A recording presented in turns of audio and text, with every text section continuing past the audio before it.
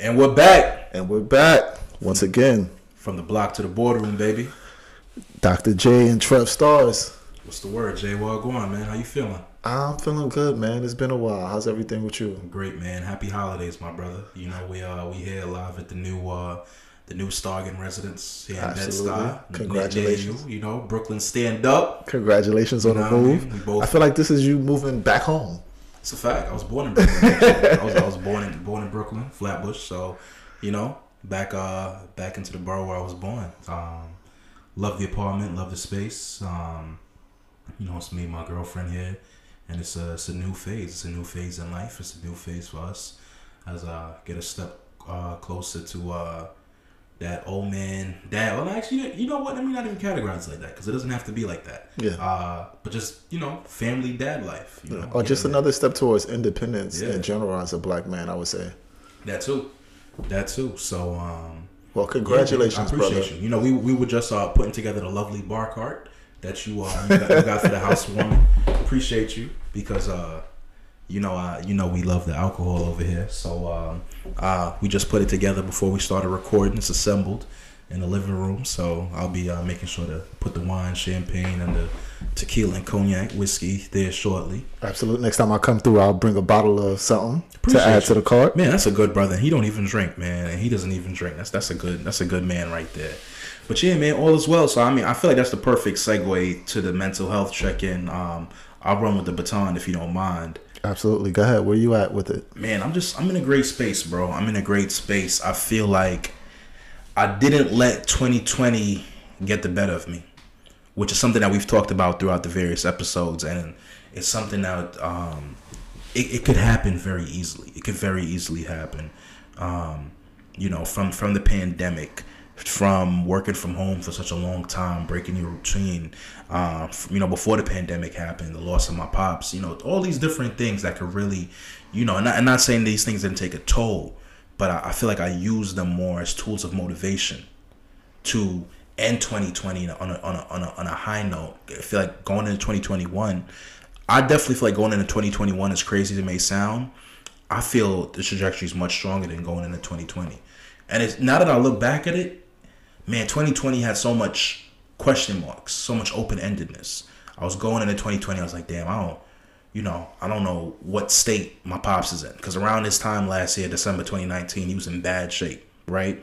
By January, he's checked into the ICU. So it was like, it happened as soon as the year started.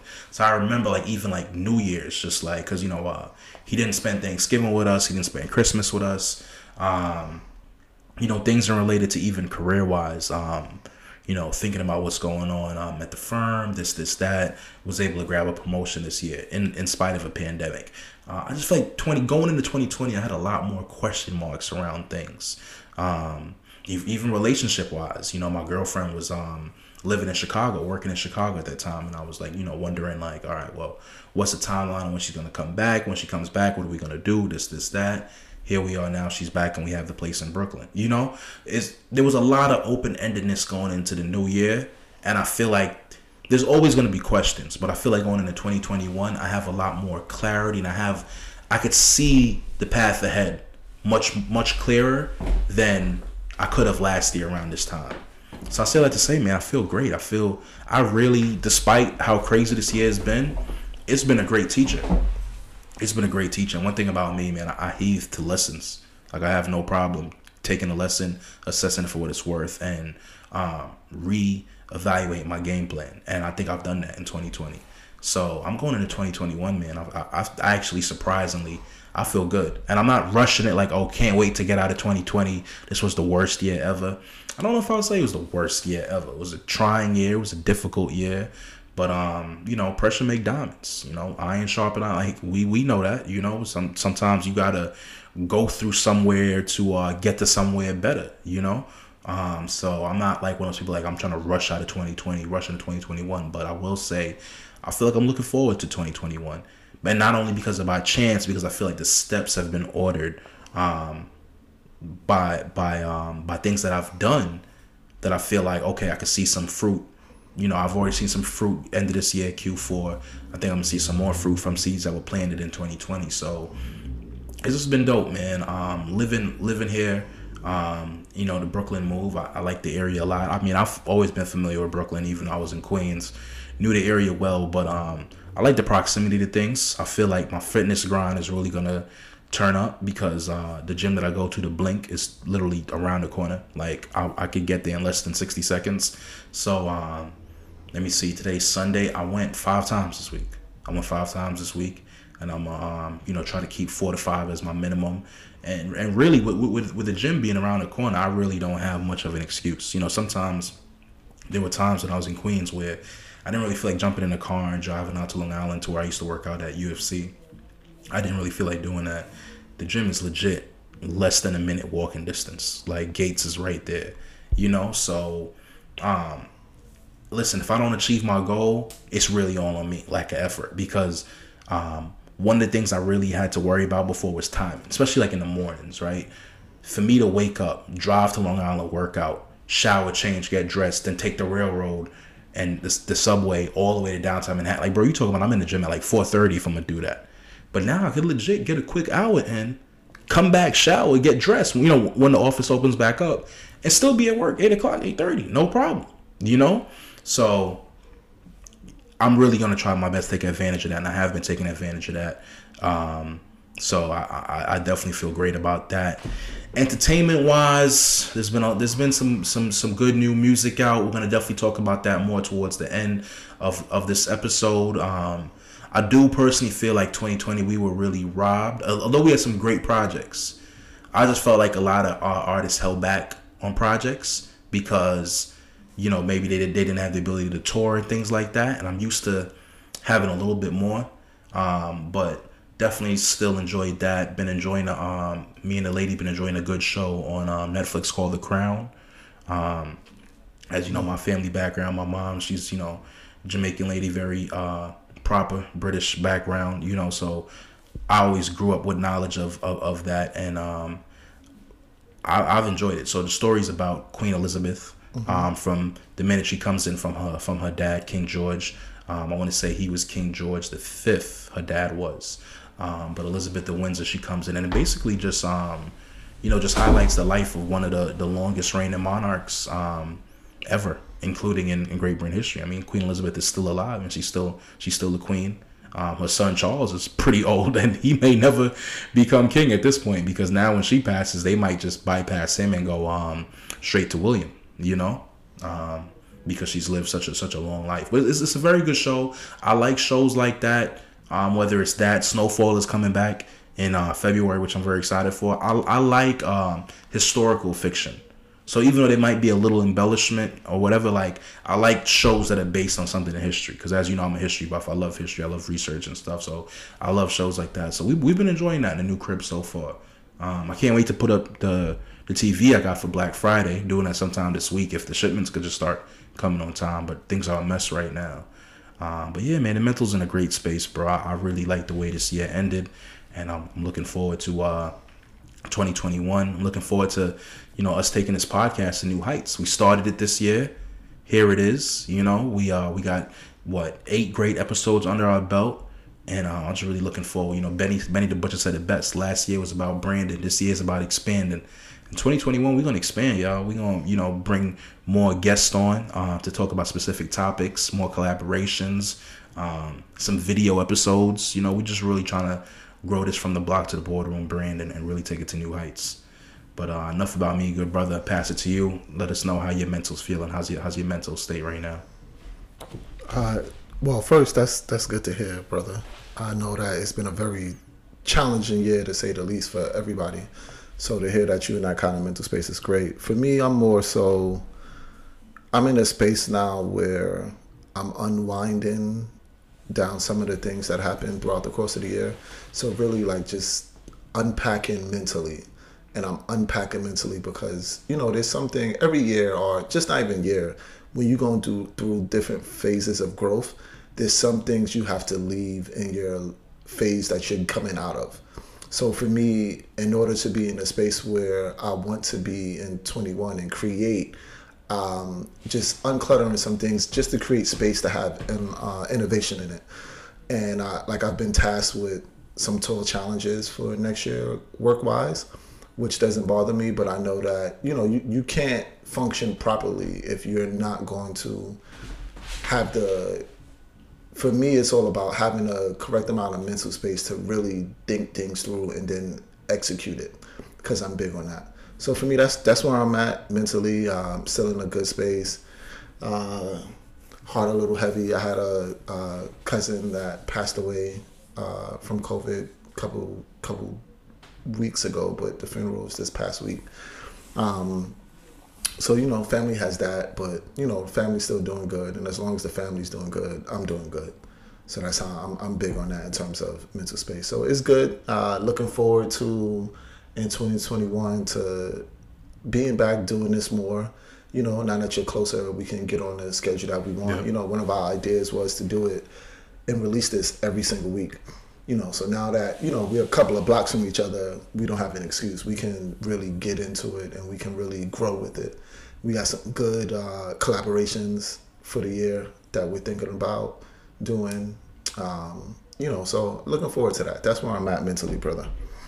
You had made before we started recording, when we were just talking amongst ourselves, you had made a very interesting comment about resolutions. I wonder if you could share that with our audience real quick. And just, a lot of times people talk about resolutions, but there's reasons why they often don't come to fruition, not effective. And you would explain as to why that is. And you were talking about why you've been mentally decluttering. I was wondering if you could share that with our listeners real quick, because I thought that was dope. Oh, absolutely. So I think a lot of times people always say, New Year's resolution, and they start doing something, and then 2-3 weeks out the year, it's over, right? Like, for example, gyms are usually the most crowded the first 3 weeks of January, because a lot of New Year resolutions, I'm gonna lose weight, I'm gonna get in shape, and people stop. And I just feel like one of the reasons why people stop doing that goes back to creating the space that you need in order to actually do it. Like, for example, you said that you want to be in the gym 4 to 5 times a week, right? There's certain things now that has been cut out of your schedule. You had a longer commute to work when you was in Queens, though. Right. Now you're in Brooklyn. You a hop, right? Like, you'll hop and skip away. 20 minutes. Right? So your commute is cut down. Your commute to the gym is cut down. So that extra time that you was allotting to the gym, you've created enough space to fill that out appropriately, right? For somebody like me, if I'm gonna say, I need to go to the gym, it's certain things that I know that I personally need, right? Like, I need an accountability partner, right? Because when it's just me, I can let myself down, I'm fine. Somebody else, I'm not gonna want to let them down once I agree to something. So I know that's something I need. Right. I know I would need to strategically carve out the days I'm gonna go to, right? Because there's certain days I have to have my daughter in daycare earlier than other days. So when you don't think about stuff like that and you don't take that time to really create the space that you need for that growth, you're not going to grow, right? It's like you being just in a tight rubber band. put it out there, but it doesn't necessarily mean that it's going to come to fruition, because you have to think about the effects. What do you need for it? It's like a plant. You have to think about the lighting, the soil, the amount of water. What are the different things you're going to give it to actually make it grow? Absolutely, Yeah. and it's real, like just in terms of, and I keep using the word space because it's physical space, mental space, spiritual. Like, you have to, if you want to grow, you need room to grow. Right? Like, period. Like, you when you working out a person on a sports team and they tell you, I want to get bigger, you don't have no more room to get bigger. This is as big as you're going to get. Or you want to lose weight and still compete. You don't have no more room to lose weight. What kind of growth you want to do? You want a new job? Right? Like, have you created the kind of space that you can put on your resume filled up with accomplishments to get that job? Right? Like, so you need to create the space in order for the growth to actually happen. So I think that's what I meant by in terms of resolutions. Dope, bro. I'm glad you shared that, because, hopefully a good portion of our listeners listen to this episode before going to the new year. So, food for thought, y'all. Take that in and apply it. Absolutely. So since we last touched base, Jay, since our last episode, we were talking things gearing up to the election. The election took place. It did. It was an interesting one, to say the least. It was quite interesting. But we have finally gotten to a point where we can say that there's a clear, decisive winner. Mm-hmm. And it is Joe Biden and Kamala Harris. They have won the ticket. Donnie been trying a lot of different tactics, trying to see if he can get appeal here, there, recount, You know, man's trying everything because he know come January they knocking at his door. You know what I mean? Tish James ain't playing with that boy. You know, so you know he trying everything, but it seemed like he's exhausted all options. It's finally official. That Biden-Harris ticket is won. Thoughts, brother? Thoughts? You know, we finally are here in December. You know, I know you've even spoken to me about the whole idea of just the factor that mail-in ballots played this year. Let's break that down. Actually, let's talk about particularly the whole mail-in ballot aspect, and let's talk about particularly I think for the Block to the Boardroom what our listeners more so want to hear because they can hear the other stuff. You know, NPR, CNN. Let's talk about how our demographic, the Black demographic, you know, really showed up in some key counties, some key states, and how you know we use the mail-in ballots to our advantage. Let's break that down. So when we're talking about the Black vote, right, and I'm specifically using the word Black vote out of all of the minority groups, the Black vote has always been suppressed, right, and people don't understand what that kind of suppression means, meaning through not having adequate voting stations, right? Like you'll have, like I think in Texas, there was an area in Texas that, let's say these numbers aren't accurate, but let's say that area had 40,000 people that lived in it. They had one place for people to vote. And then you had the entire Houston that has about 1 million people, heavy Democrat, heavy Black area, one voting place. Wow. Right? Like you all just can't physically fit in a timely manner to do it. Right? And if you're in a place where you constantly have to sit and wait in line, a lot of people may just say, you know what, I'm not going to do it. Or I'll come back later and never actually get around to it. Yep. We were able to use the mail-in system and also the early voting system, in my opinion, to supersede voter suppression like never before, right? Like, so we may only have one voting station, right? But instead of us all going on one day, we went throughout 14 days. That it lessens the time. Instead of people having to actually go out and stand on line that couldn't stand on line, like the elderly, the sickly, they then decided to vote. Right. So you started seeing a lot of reflection of what the Black vote can actually do. And it's reasons why you had, like when the Trump supporters was banging down in Michigan, trying to get them to stop the vote. It was one guy who came on TV. It's like, no. We're going to count each and every one ballot, right? Like y'all going to understand and feel the effect of the Black vote because we gone from picking cotton to picking presidents. Like understanding that, right? And one of the reasons why the Black vote is so popular and so important, it's not that we outweigh any other demographic group. True. It's that, like, when you look at the white vote, for instance, they tend to balance each other out, right? They zero each other out. Half of them are Democrat, half of them are Republican. That's just the way it goes. Right.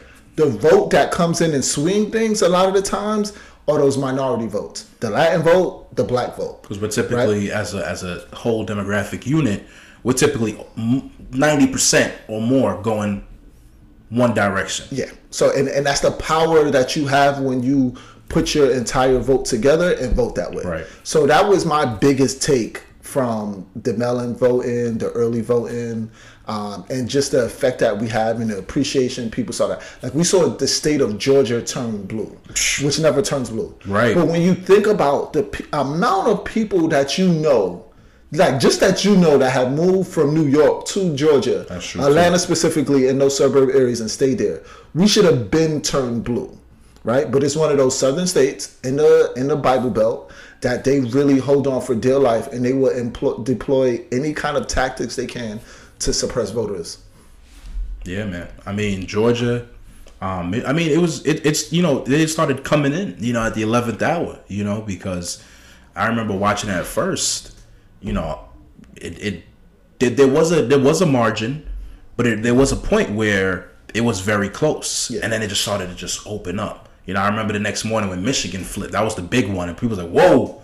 he's ahead now, And then when Georgia flipped too, it's like, oh, it's a wrap. Like, we don't, because remember Nevada was taking a year and a day, and then it was like, yo, bro, you don't even got to worry about Nevada anymore. Like, we good. Like, we got, like when Georgia came, it was crazy. It was crazy, man. And we'll talk about it more in another episode because now there are things that we need to see. It's far from over. The pressure has to be put on, and there's things that we're looking for from this administration now too. But I think most of us can at least agree, particularly in the black community, that we're glad that this is our starting point going into 2021, as opposed to we're starting our agenda again with another Trump presidency. And it was definitely a very interesting year, a little different dynamic with the mail-in votes, but I think we definitely came through with it. Another thing that's been real big, and it's going to be very critical for this Biden-Harris presidency, COVID-19. So here we are in December. COVID-19 has been a pretty frequent topic on From the Block to the Boardroom podcast throughout most of our episodes.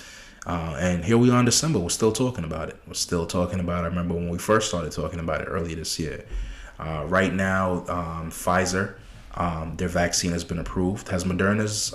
It's been approved. Moderna's it's getting distributed today. Okay, got you. So now Moderna's getting distributed today, and they don't have the temperature regulation that the Pfizer one has, so that might get distributed a little bit more too. Because the Pfizer one has a very particular the Pfizer environment. has to be very cold. Right. The Moderna still has to be cold, but not as cold. Moderna can be so Moderna can probably get around to more places. Okay. So the vaccine's out. UK started it first. United States has it. I've seen people that I know who are doctors or on the front line who have got the vaccine. So the vaccine's out. Jay, this is your field expertise. Tell us, what are your thoughts on this direction we're going in, and educate us, please, sir. So what I'm going to do is I'm going to just give some of the background of the actual vaccine. Then I'm going to let you chime back in because I want you to give your perspective as a black person in the way the black community sees the vaccine. Right. And then I'll come in and add on to that. Surely. Right. So just to answer some quick questions that people may have or may have been wondering. For example, how in the world did they get a vaccine to act so quickly, right? Like, how did they create one so quickly when normally it takes years upon years upon years, right? So just straight off the top, when you have a DNA, RNA sequence of vaccines, you already have it, you kind of skip ahead, right? Like, it's like knowing disease structure. COVID is not a foreign disease, right? Like, it's a different strand of the coronavirus, right, but it also still comes from SARS. Right. And we know that we went through SARS as a world, also specifically in America. So we had some research done on it as well and people studying it. And then also the specific strain of COVID-19, China already had, right? So it was a lot of world talk, communication amongst each other, which helped speed up the process. A lot of times we're competing against each other. This time we were really trying to work with each other. So you have that process. Another big problem with developing vaccines or any drug, you need participants, right? And you have to convince thousands and 20, 30, 40, 50 thousands of people in different phases to actually sign up for the trial. We're in a global pandemic.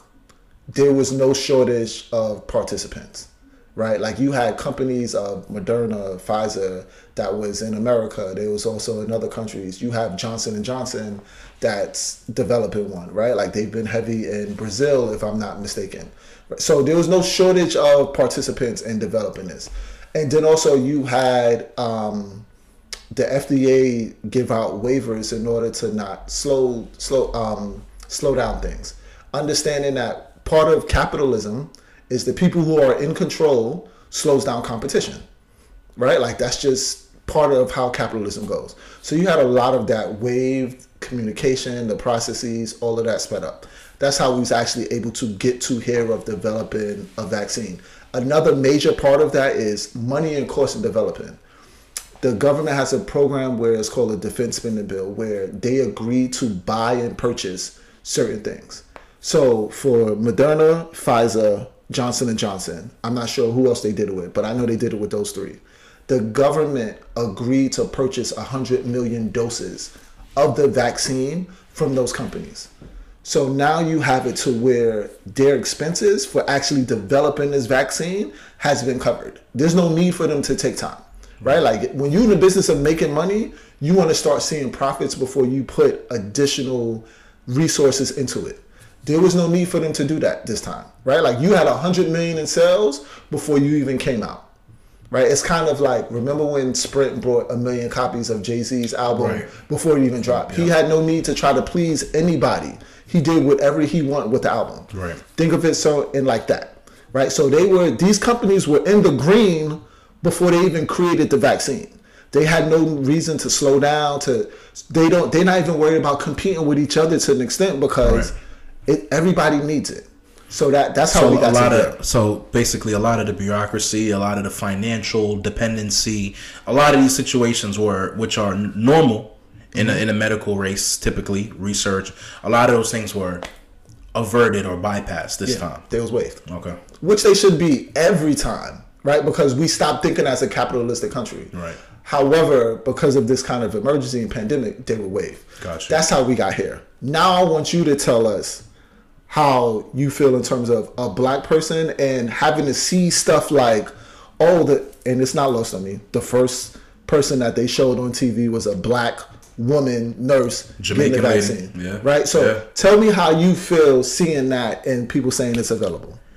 All right, so I'll first start with that because I'm a member of the Global Jamaican Youth Diaspora Council, New York chapter, and people knew her. There's some nurses in there. People knew her in the group that we have.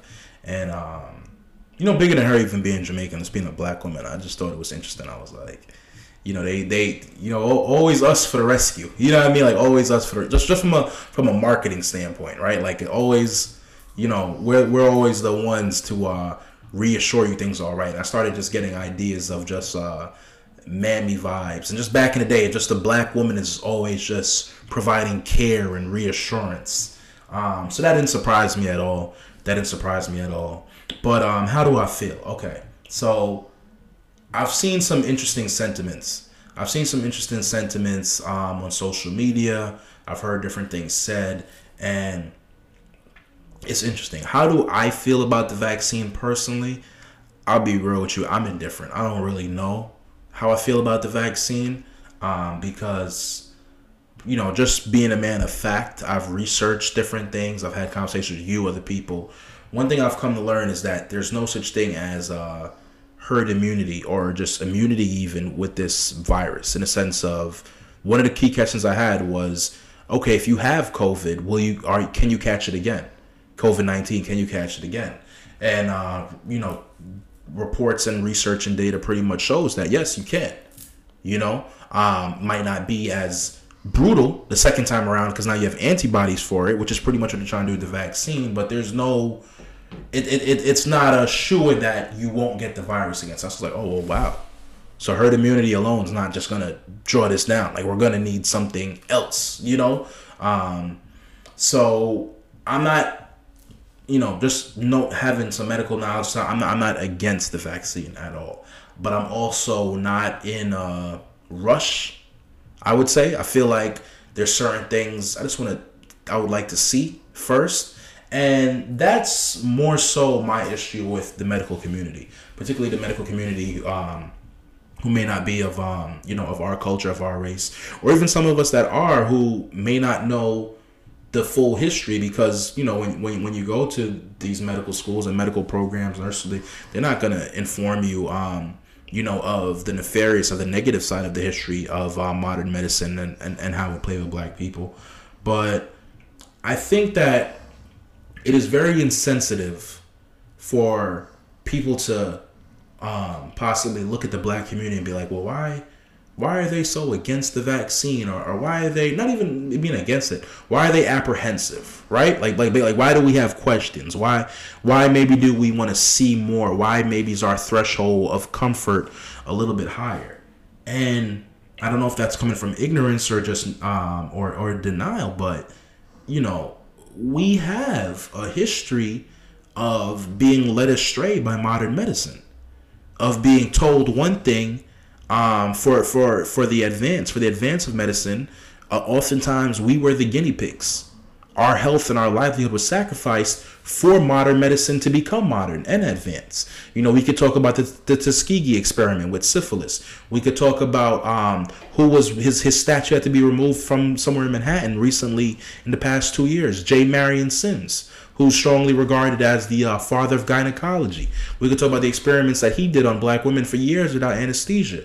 We could talk about Henrietta Lacks, and all the work that her cells, unbeknownst to her, did for modern. I mean, black people, our bodies have helped to trailblaze modern medicine, and knowledge that they teach you in the textbooks. I mean, I didn't go to med school, but I'm sure you probably won't see too many of our faces. But trust and believe, our bodies were often the guinea pigs, unbeknownst to us, for modern medicine. The list goes on and on. Dr. Jonas Salk, when he first developed the polio vaccine, and his understudy who wasn't included. But I say all this to say is that, black people and you do a lot of work with this, JJ, too, with black women in the neonatal department, and a lot of the struggles they go through in terms of their pain threshold not being recognized. We have, and rightfully so, a level of distrust with the medical community. Because a lot of times we haven't been seen as equal in the medical community. Our pain threshold has not been seen as equal in the medical community. And also a lot of research has been done on us throughout the years by the medical community unbeknownst to us. So, let's not pretend. Let's look at it holistically and understand that there's a long-standing feeling of distrust. Like when you remember that meme that came out a couple years ago with the African boy looking up at the lady, like that's us and the medical system. Like it's we don't just accept it. I'm sorry, and it's just it's a thing of history. So I don't knock anyone who's in the medical community or who's a frontline responder, anyone of that nature who's already gotten it and will be getting it soon. That's fine. What I do have an issue with is people of that community who don't understand why members of our community, why members of the black culture may be apprehensive. So, because that means that you lack the empathy or maybe lack the knowledge of history to know why, we're curious. Or maybe it's apprehensive. There was Winston Mirage. He's the mayor of Maypen in Jamaica. It's going viral right now. He had a little funny video that's on Instagram going viral where he's basically saying, like, we're going to make America, we're going to make Britain, Canada, we'll make the big country them try it out first, then we're going to try it. Which I feel like is, the sentiment amongst a lot of us. Like, okay, we're not saying we're totally against it, but we want to see something first. Because, oftentimes, we're the ones thrown in the fire right away, the guinea pigs, whatever the case may be. Like, we all want to get ahead of this, trust. And we spoke about our 2021 vision. We talked about 2021. A lot of us want to try to return to some level of normalcy, and I'm sure it'll take a while. But yeah, I don't think the black community wants to be the ones to rush right into this, because it's kind of like being scorned. When you've been scorned a couple times in a relationship, whatever the case may be. If you decide you're going to take that person back, whatever, you're going to be you're going to watch their moves, and rightfully so, because, they've proven to you that you can't fully accept what they say at face value. You have to check it out a little deeper. So that's where I'm at, bro. I'm a little indifferent to it. I'm not against it. I do want more people to be understanding of history in the medicinal sciences, particularly to our community, and why we're apprehensive and why we have questions. And yeah, let's see where it goes. So, just breaking down a couple of things. One, the study that you was referring to, saying that people could get sick again with the coronavirus, that's not actually true, right? Like, that's one of those. There's some things you cannot get it again. Is what you're saying? In healthcare, it's one of those things where if you can't prove something, you have to decide which side that you want to be on. Meaning they try to push you on it, right? Like, so there's no exact proof that you can get terribly sick again from the coronavirus. Right, no, I heard not terribly sick again, but you can get it again. But then also there's not, right? Because remember, the coronavirus has different strains, right? So it's not an exact science. And we also don't know if everybody is like that, right? Like, we don't know if it's like for example, the chickenpox. There's some people who they never really get the chickenpox the first time. They get like a little bit, and then years later they'll get a full on, that's sirens. And then years later, they'll get a full-on blast of the chickenpox. It's because they never really had the virus in full effect. Right. So we don't know if those people who got it a second time just never really had the virus in full effect, right? So it's one of those. The second thing is, so they do teach us sometimes, well, not sometimes, they teach us in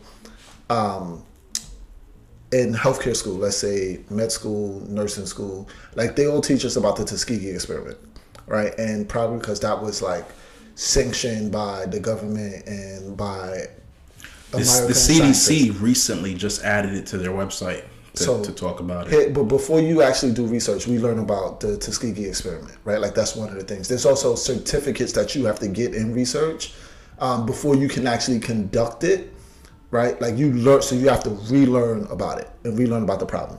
For those of you who don't know, very quickly, Tuskegee experiment was an experiment where a group got together with the Tuskegee Institute, which is now Tuskegee University in Alabama, which is a historically black college. And they pretty much told them that they wanted to give free medical care to people. They were actually studying syphilis. And some people had syphilis and some people didn't have syphilis. They really wanted to see what was the stages of syphilis and what people go through in syphilis. They never told the black men in this study that they actually had syphilis. Right. So the biggest thing was consent, right? Like they were not given full consent, right? Like, because you can't consent to something that is under pretense. If you're tricking me, I can't give you consent to trick me. So they never sign up to actually, hey, I'll have syphilis and I'll keep syphilis and you'll just watch me. Completely wrong. Next biggest thing was that the study was supposed to be 6 months. It started in 1932. The study lasted 40 years. So imagine studying syphilis and effects on people for 40 years. In between this, by 1947, but even really before this, antibiotics was developed that was strongly available, that had a wide array of availability to use to treat and cure syphilis. It was not offered to the people in the study, right? That's the problem there. When you talk about the father of gynecology, who was a white slave master, was performing gynecological procedures on slave black women without any kind of anesthesia and telling people they don't need it because they're slaves and they don't feel pain the same way we feel. And you may think, oh, that's back in slavery. It doesn't matter. A study that was done either earlier this year or late last year showed that more than 50% of medical students believe that black people had higher pain tolerance because of the texture of their skin, which is completely and utterly asinine.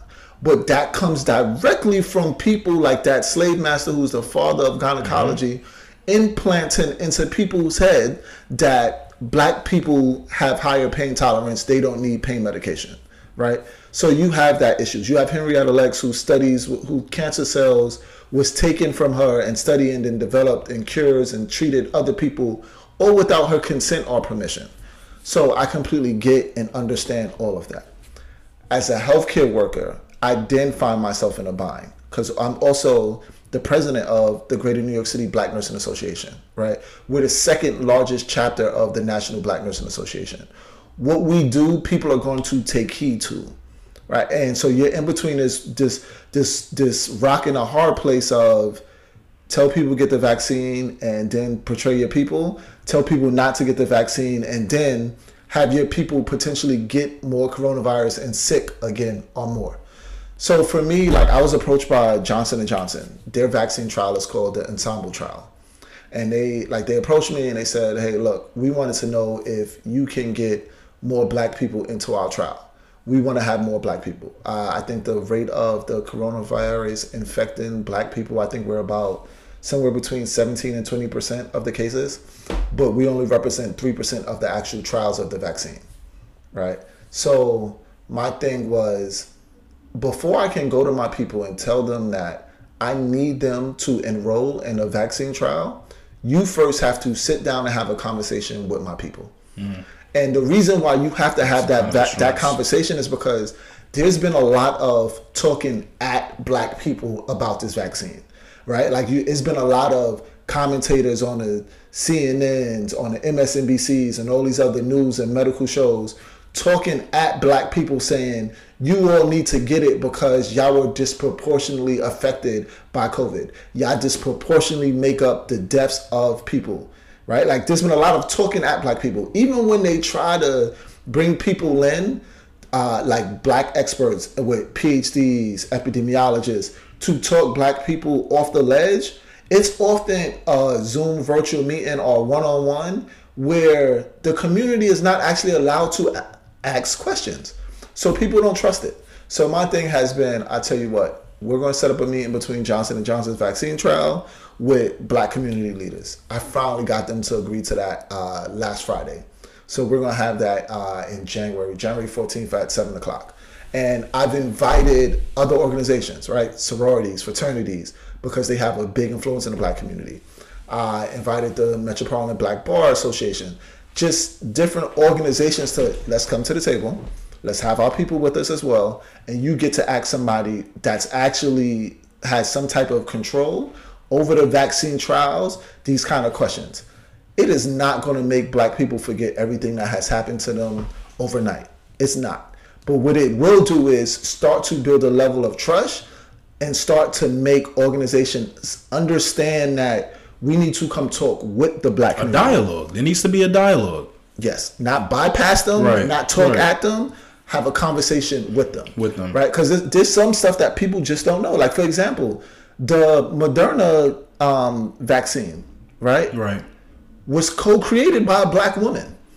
And people don't necessarily know that. But you could have brought her out so she could have conversations with her people about this. So some of the things that we're trying to do. That I hope that answered your question, and I hope that answers a bunch of questions for our listeners. Real quick, while we're still on the topic, 2021, we're going into it. The vaccine's coming out. You know, what do you think? For me. What's your personal take? How much closer with the Pfizer vaccine, the Moderna vaccine? How much closer do you see? Let's say Q2 2021, spring going into the summer. How much closer do you see us getting to some point of normalcy, or are we still very far away? It is predicted right now that they said the vaccine is going to be available widespread for people come May. I think it's going to be a little sooner than that with the buying up and then also the more vaccines coming on the market. So my take would probably be that it'll probably be available for widespread sometime around end of March, beginning of April. And as people start getting the vaccines, it's also rumors that Johnson & Johnson might be one shot instead of two shots. So I forgot about that factor. So because you got to get it once and you got to get 3 weeks later. Yeah. My father got the vaccine. Okay. Right. And the one thing he said about it was the next day he felt like very cold and had like chills. Mm-hmm. He popped 2 Tylenols and then he was fine. And then when he asked his coworkers, they all said the same thing. That might just be because of how cold the vaccine has to be kept. Okay. So nothing big or crazy. So I think around after that, there'll be a level of normalcy where people will go outside and they know that they cannot affect their loved ones that are most at risk. And I think once that happened, like once everybody in nursing homes are vaccinated, once the elderly are vaccinated, you'll see a lot more people not adhering to social distance things because they're not as worried about affecting people who are going to have a greater risk of dying from it. Okay, I'm looking forward to that. I'm definitely. I'm hoping that comes to fruition. All right. So let's switch over. Let's pivot, man. Let's pivot. Something funner. Music. Put my do-rag low. Put my hoodie on real quick, man. Know what I mean? Here we go. So it's the end of the year. You know, I've seen on Instagram. I've seen a lot of people post their year-end wrap-ups, what they've been listening to, you know, top artists, top albums every year. You know, the folks over at man, what is the name of their podcast again? Rap Radar. Rap Radar. Elliot Wilson and Brian B. Dot. They post B. Dot posts his top albums. So this is on December 18th. B. Dot said that the top albums of 2020. According to Brian B. Miller, number 1, Freddie Gibbs Alfredo. Number 2, Conway the Machine. From King to a God.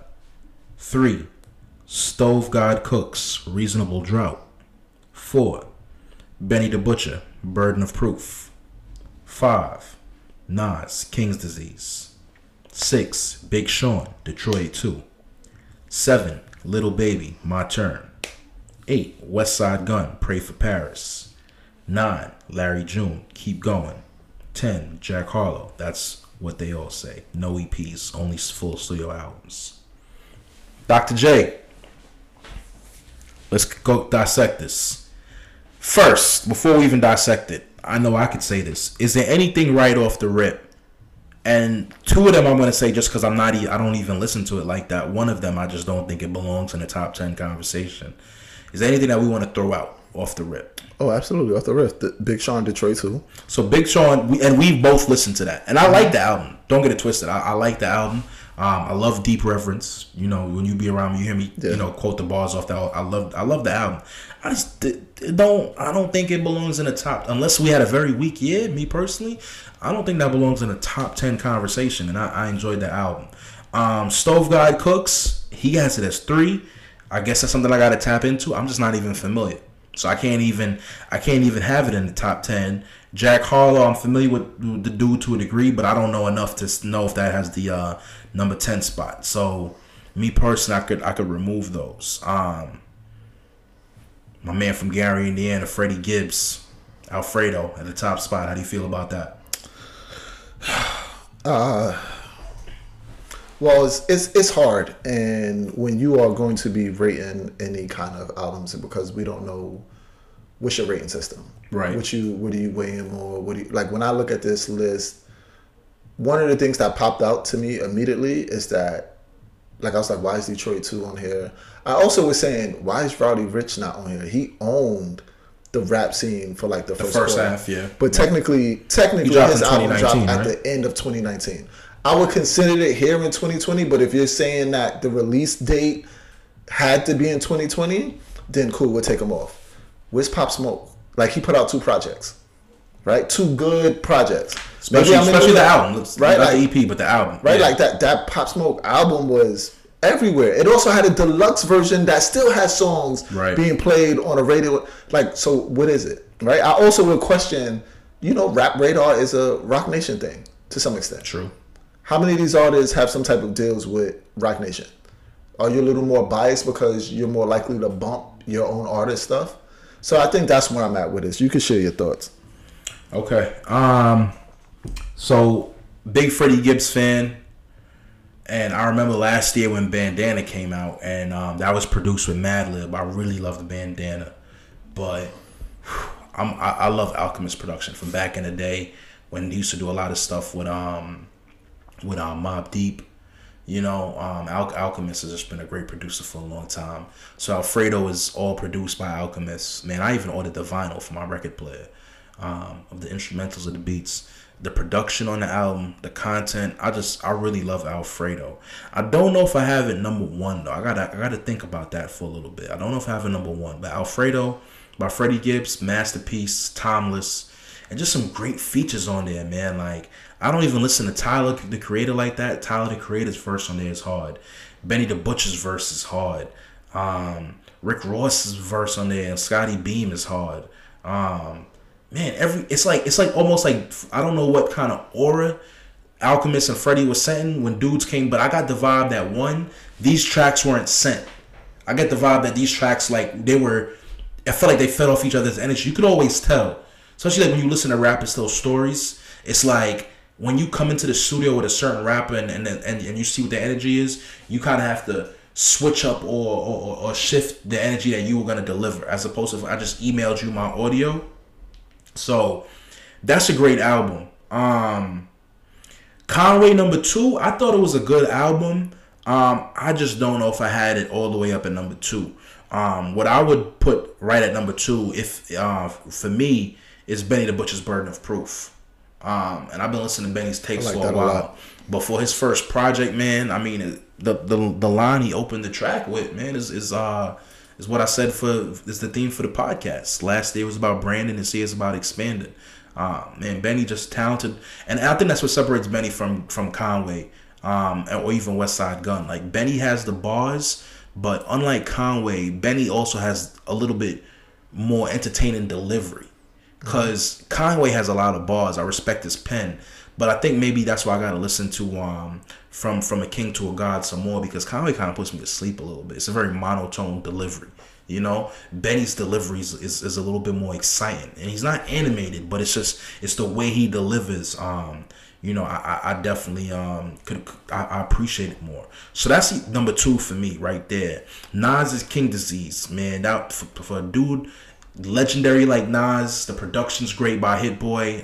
Shout out to Hit Boy giving Nas just doing what Kanye couldn't do, because Kanye tried to do it and it ain't work out well. Shout out to Hit Boy giving you know, a legend a solid album. You know, and he produced it from top to bottom. For a legend like Nas to deliver this at this point in his career, when he don't got nothing to prove, and he might just get his first Grammy off of this.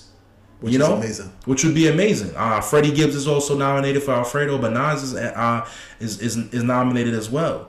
But man, that was a great album, bro. The content, and it's like it was so effortless. It was so effortless. Like even the song that he has with Lil Durk, "Till the War Is Won." I love that song. Like the content of it, and the way how like he's just flowing with people who are like half his age, but not seeming like he's trying to force a relevancy or force a cool standard that's not there. It's just, it speaks to him just being a legendary rapper, a top 5 all time rapper, and just a true artist. Little Baby, My Turn. I don't know if maybe some cats are just don't think he's lyrical, or maybe they only like the more boom bap style. I don't know, but like, bruh. I mean, I'm glad Apple Music gave him artists. Bruh, 2020 was Little Baby year. He had a year. 2020 was Little Baby, and that album is fire. Oh yeah, that album is fire. Like, the content is there, the turn up is there. The thought, like, you want to talk about a progression from his prior album, Street Gossip. Like, man, like he exploded with it this year, man. That album is dope. Like, I could tell you being in Atlanta in end of August, early September, and just hearing songs like We Paid, Grace, going through the list, Bigger Picture. Obama had Bigger Picture listed on his top songs of 2020. Because one thing I liked about what Baby did with Bigger Picture is that he made a social commentary song, a thought-provoking song, but didn't sacrifice his style or his flow. You know? Didn't sacrifice his style or his flow. And that can be very difficult, particularly for a street rapper, to go conscious, make some social critique, but it still sounds like him. And if anything, it just showed the level of growth with him. Like, he had a line in there where he says, like, yo, I can't front like I don't be talking about killing and selling dope, but I'm telling y'all to vote. You know what I mean? Yeah. But, you know, like, it's a lot of introspect. Like, he's like, yo, I'm not here to cap and act like I'm an activist, but I'm also trying to tell you that, like, there's certain things we got to move from if we're trying to get to this next level. And I can speak for it myself because I'm at a point in my career where I'm starting to get to that next level. Because Little Baby already in 2020 has come a long way from, you know, rapping with QC cats like Marlo, rest in peace, and having songs like My Dog. That was his breakout. That's my dog for sure. That was his breakout. But I mean, bro, he's in a new tax bracket now, so he's even seeing like the differences in things. And I don't feel like that album is high. I mean, for B-Dot to have it at 7, I think that's low. That album needs to be higher up on people's lists. Pray for Paris was dope. Pray for Paris was dope. I don't know how. I'd have to list it. I don't know where I have it in my top 10, but it was dope. I really like the production on there. I like the features. Fit, West Side Gun, Steez. I've been listening to Larry June, West Coast dude out the Bay. I gotta listen to his album. I haven't listened to his whole project to know if I have it rated as number 9. So we could open it up now, EPs and stuff. So we talked about Pop Smoke, Aim for the Moon. It's Aim for the Moon. Shoot for the Moon, Aim for the Stars. Shoot for the Moon, Aim for the Stars. You know, for some reason, that's not in a lot of people's top 10 lists. That's an album. It should be. It's an album. It is album. Right? It definitely is album. That definitely is album. That should be in there. But what are some more albums, and even if not just albums that missed top 10, that missed B-Dot's top 10 or top 10s in general, what are some more albums that people missed out on? And what are just some projects, some EPs we feel like people might have missed out on that didn't get enough conversation this year? So we got the Pop Smoke in there for sure. What else? For me, I was all over the place musically. I also listened to a lot of R&B this year as well. Okay. But I also listened to a lot of underground drill music. So if you want to talk about artists that I'm looking forward to in 2021, I can tell you that. Oh, we definitely gonna get there. We definitely gonna get there. But for me, that was it. That's a question more so for you to answer. We definitely gonna get there. I mean, people did speak about it. I really like that 21 Savage and Metro Boomin tape that came out with Savage Mode 2. I really like the production on that one. I really like the energy they came with. I was disappointed a couple heavy hitters didn't give me a full project this year. I was really hoping for a full Meek project this year. But it's a weird year. A lot of people don't want to. They feel like waste records right, that they can't tour. Can't tour with. I was hoping that Cole would give us something this year. But Cole said he was going underground for a while. He did. I was hoping for it. I don't know when we'll get a new Kendrick project. Going on 3 years now. Yeah, man, Kendrick. You know what I love about Kendrick? You're not gonna push him to do something. I know. But I mean, it wasn't as jam packed as usual, and I think also because of that, I was all over with music this year too. A project that I really like. It's not even hip hop. Popcorn's big debut on OVO Sound Fixtape project. I really enjoyed that. I really enjoyed that a lot. So, I did a lot of international listening, dancehall, Afro beats, R&B as well also. I'm trying to think if there's something R&B that I really, really liked. Giveon. I got put onto this dude named Giveon this year. From LA, from Long Beach. I really like his sound. His voice, great R&B. He's getting some buzz, but I don't think a lot of people know about Giveon like that. Definitely enjoyed that.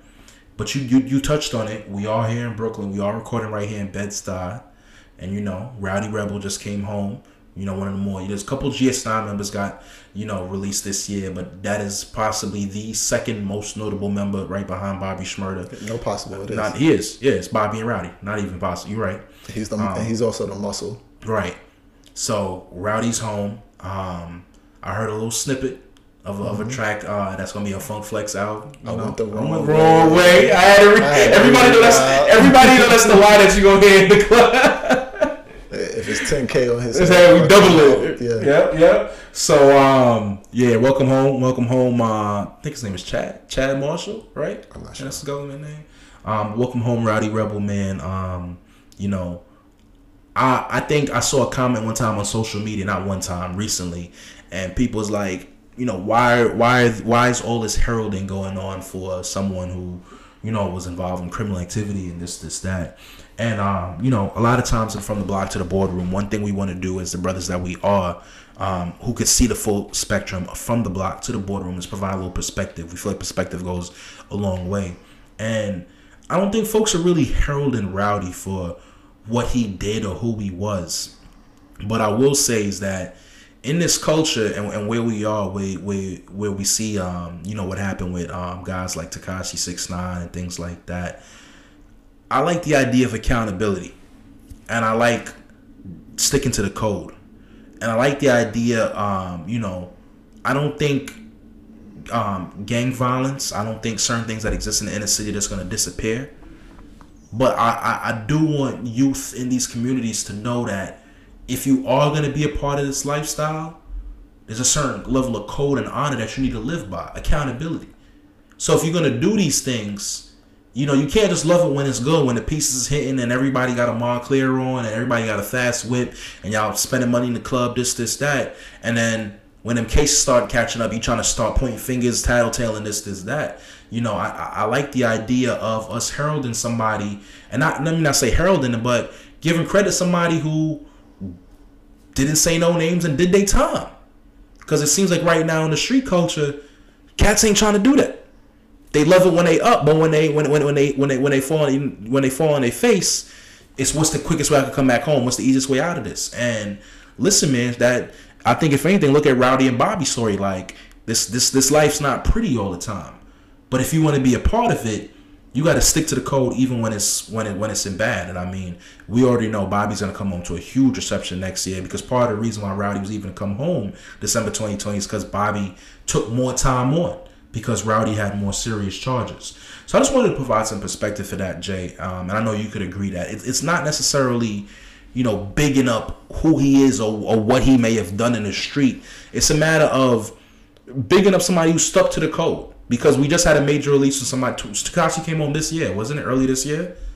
Yeah. Or was it 2019? I think it was this year. Right. I don't care. But just for the point of like, the youth need to see that. The youth need to see like, listen, because street life, listen, if we're gonna be realistic, it's gonna exist. It's gonna exist. So if you're gonna go this route, take the full spectrum of it, right? Don't enter this route and then when it doesn't work for you, now you wanna, incriminate others, this, that, take down enterprises. Like, if you're gonna be involved in this world, there's a code you need to live by, and with that code comes honor. Here's a man who in the street world came home honorably.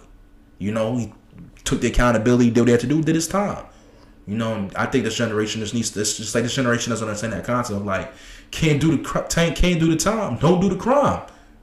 Be an upstanding citizen.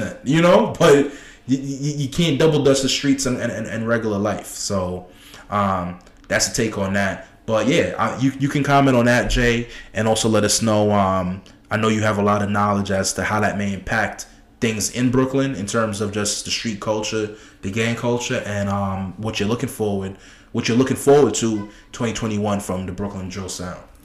So I'm happy that a black man is freed, and that does not mean that I overlook any of the violence or especially the deaths that's happened in Brooklyn because of this rivalry that's been going on, right? I am somebody who grew up in this community, grew up gang related, or I say just grew up in gangs. I'm somebody who coaches kids that goes to both sides of this gang war that's currently going on in Brooklyn, right? Like there's a high percentage of my kids, because of where they grow up in Flatbush, Crown Heights, Brownsville, they go to either side of this war. And they are cool and they are friends when they are 8, 9, 10, 11, 12, 13, 14 years old. And then they are at each other's throat when they are 15, 16, 17, 18, and so forth. And I hate seeing that, right? I despise seeing that. Like, there's been some times when I've tried to get involved to break up things between people that I'm kind of like, yo, y'all been cool since y'all was 8 years old, right? So you have that side of it. You have the side of it. Like I'm happy he's home.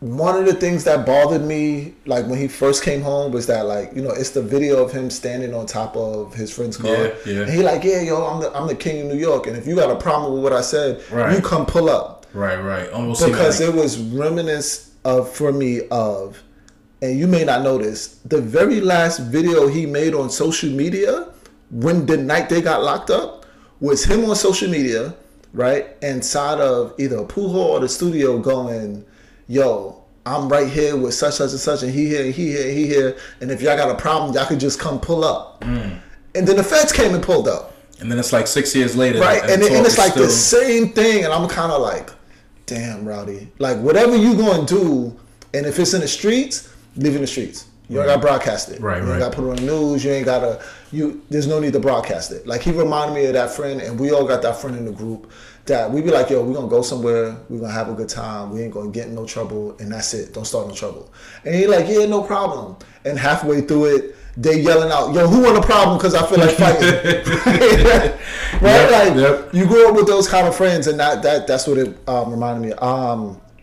Because it's like he stood tall. There's other people that was on the other side of that rivalry that also stand tall that's rapping, right? Like, that did the same amount of years, got locked up right behind them, and recently just came home, like Bills and Dense Flocks, and they rapping and they trying to get on. So for both of them, right? Like, I'm like, yo, I hope all sides are just kind of, yo, we're a little tired of this.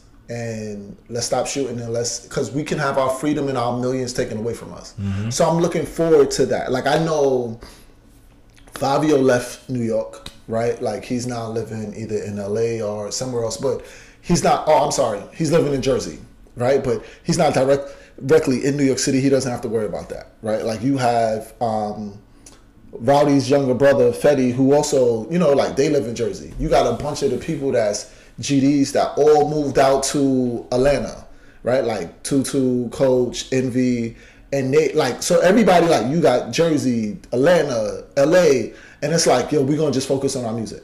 I don't care what you put in your music, what you talk about. But you don't think, I just want to interject, you don't think Pop was trying to focus on his music when he had his untimely demise absolutely. in LA? But he that was didn't happen in the hood. But that was also like Pop wanted to do that and move, but Pop was listening to people going, yo, you're not in the hood life no more. You can't move the same way. But he was trying to do that too quickly, I feel like, because when you part of it, it's like, you know, when you heard Benny's latest freestyle. Yeah. When he was like, the only mistake I made was I ain't have a lookout. Right? Like, that's one of those. Benny from the hood, he got shot going to Walmart. Right. Right? Thinking, yo, it's Walmart. Right. No, bro, you still from the hood and you have this personality, you have this aura of, you carry around a lot of money. You carry around a lot of jewelry. Rose truck in a Walmart parking lot. The wolves are hungry, especially in 2020. Yep. Right? Like, it's, they coming to get you. Yep. Right? Like, so you kind of like, all right, I see. I wanted to make that transition completely. I can't get there yet. Right? It's the same reason why old Rockefeller used to walk around 30 deep. There's a reason why they have to walk around like that, especially at the beginning. And then you also, after Pop died, Fetty, who's Rowdy's little brother, said, yo, you question why we move around like this, right? Like, you question why we got 25 people with us, right? Like, y'all got mad that Bobby had all those people around him, right? But Pop didn't have those people around him, and he got killed. Bobby went to jail. He'll be home in 5-6 years. People would rather come home in 5 to 6 years to have their parents bury them, right? Like, that goes back to an old Jay-Z line from from Life and Times Volume 1, when he said, give me any amount of time, don't let Miss Carter grieve. I remember right? that. Like, at the funeral parlor, dripping tears on my sleeves, right? So I get why they have to move around that. And people have to understand, y'all love this music, y'all love dancing to it, but a lot of stuff in the music is real life of what they go through. Like, they are putting, like, that's why it's so beautiful. They are putting what they've gone through. Like, they're already growing up in a terrible neighborhood. They're already growing up with a bunch of disparities that they didn't do nothing to put themselves into. They just have to grow up and survive it. And then they're channeling all of that into a form of art, which is music, which is why it relates and catches so much with all of us. So, I'm happy he's home. I just hope that everybody stays in their separate parts. They make music. And then I'm hoping even, maybe 5 years down the line, some of this can all start getting squashed, right? Like, Brooklyn can take a real turn and we can really do real good. And now that you're multiple millionaires, you could put some real money back into these communities to change what's going on, so the future kids don't have to go through it. Agreed. Yeah, man. 2020, man. What a year. 2021. Before we even get there, there's been this new app. Jay and I have been loosely checking it out. And there's been some good conversations on there. And people can connect you to over the past 2 months, I would say, past month. And something we're going to try to do with our listeners is we're going to, in between episodes, we're going to try to engage our listeners on certain topics on Clubhouse. Absolutely. So look out for that. We're going to try to have From the Block to the Boardroom on Clubhouse and engage different topic conversations there. Because one thing I did realize is that we got a lot of good feedback when we had that episode where we did the Zoom. Absolutely. When we opened up, a lot of people like that. The kind of convos we have here are the kind of convos that people just love to have if we was just, all, at a restaurant or a brunch. It's table conversation. It's intellectual conversation touching on different facets. So we're definitely going to leverage that. And going into the New Year's, we mentioned we're going to have some more guests, informative conversations, and some video episodes, because we're students of the game. We look at other podcasts and we see when you have those video episodes, those YouTube videos, that really helps your trajectory. It just helps you grow in markets that you may not even be aware. So, last year was about branding. This year is about expanding. Absolutely. 2021, that's what we're coming for. From the block to the boardroom, man. Your boy Trev Stars, Dr. J. Man, we appreciate y'all tapping in with us this year. We've been talking about this for a while. We were trying to kick it off in 2019. We kicked it off this year in 2020. It's been great. Ride with us. Stick with us. 2021, we coming even better, man. From the block to the boardroom. Absolutely. And we out. Another episode in the books. We see y'all in 2021, people. Peace. Happy New Year. Happy holidays.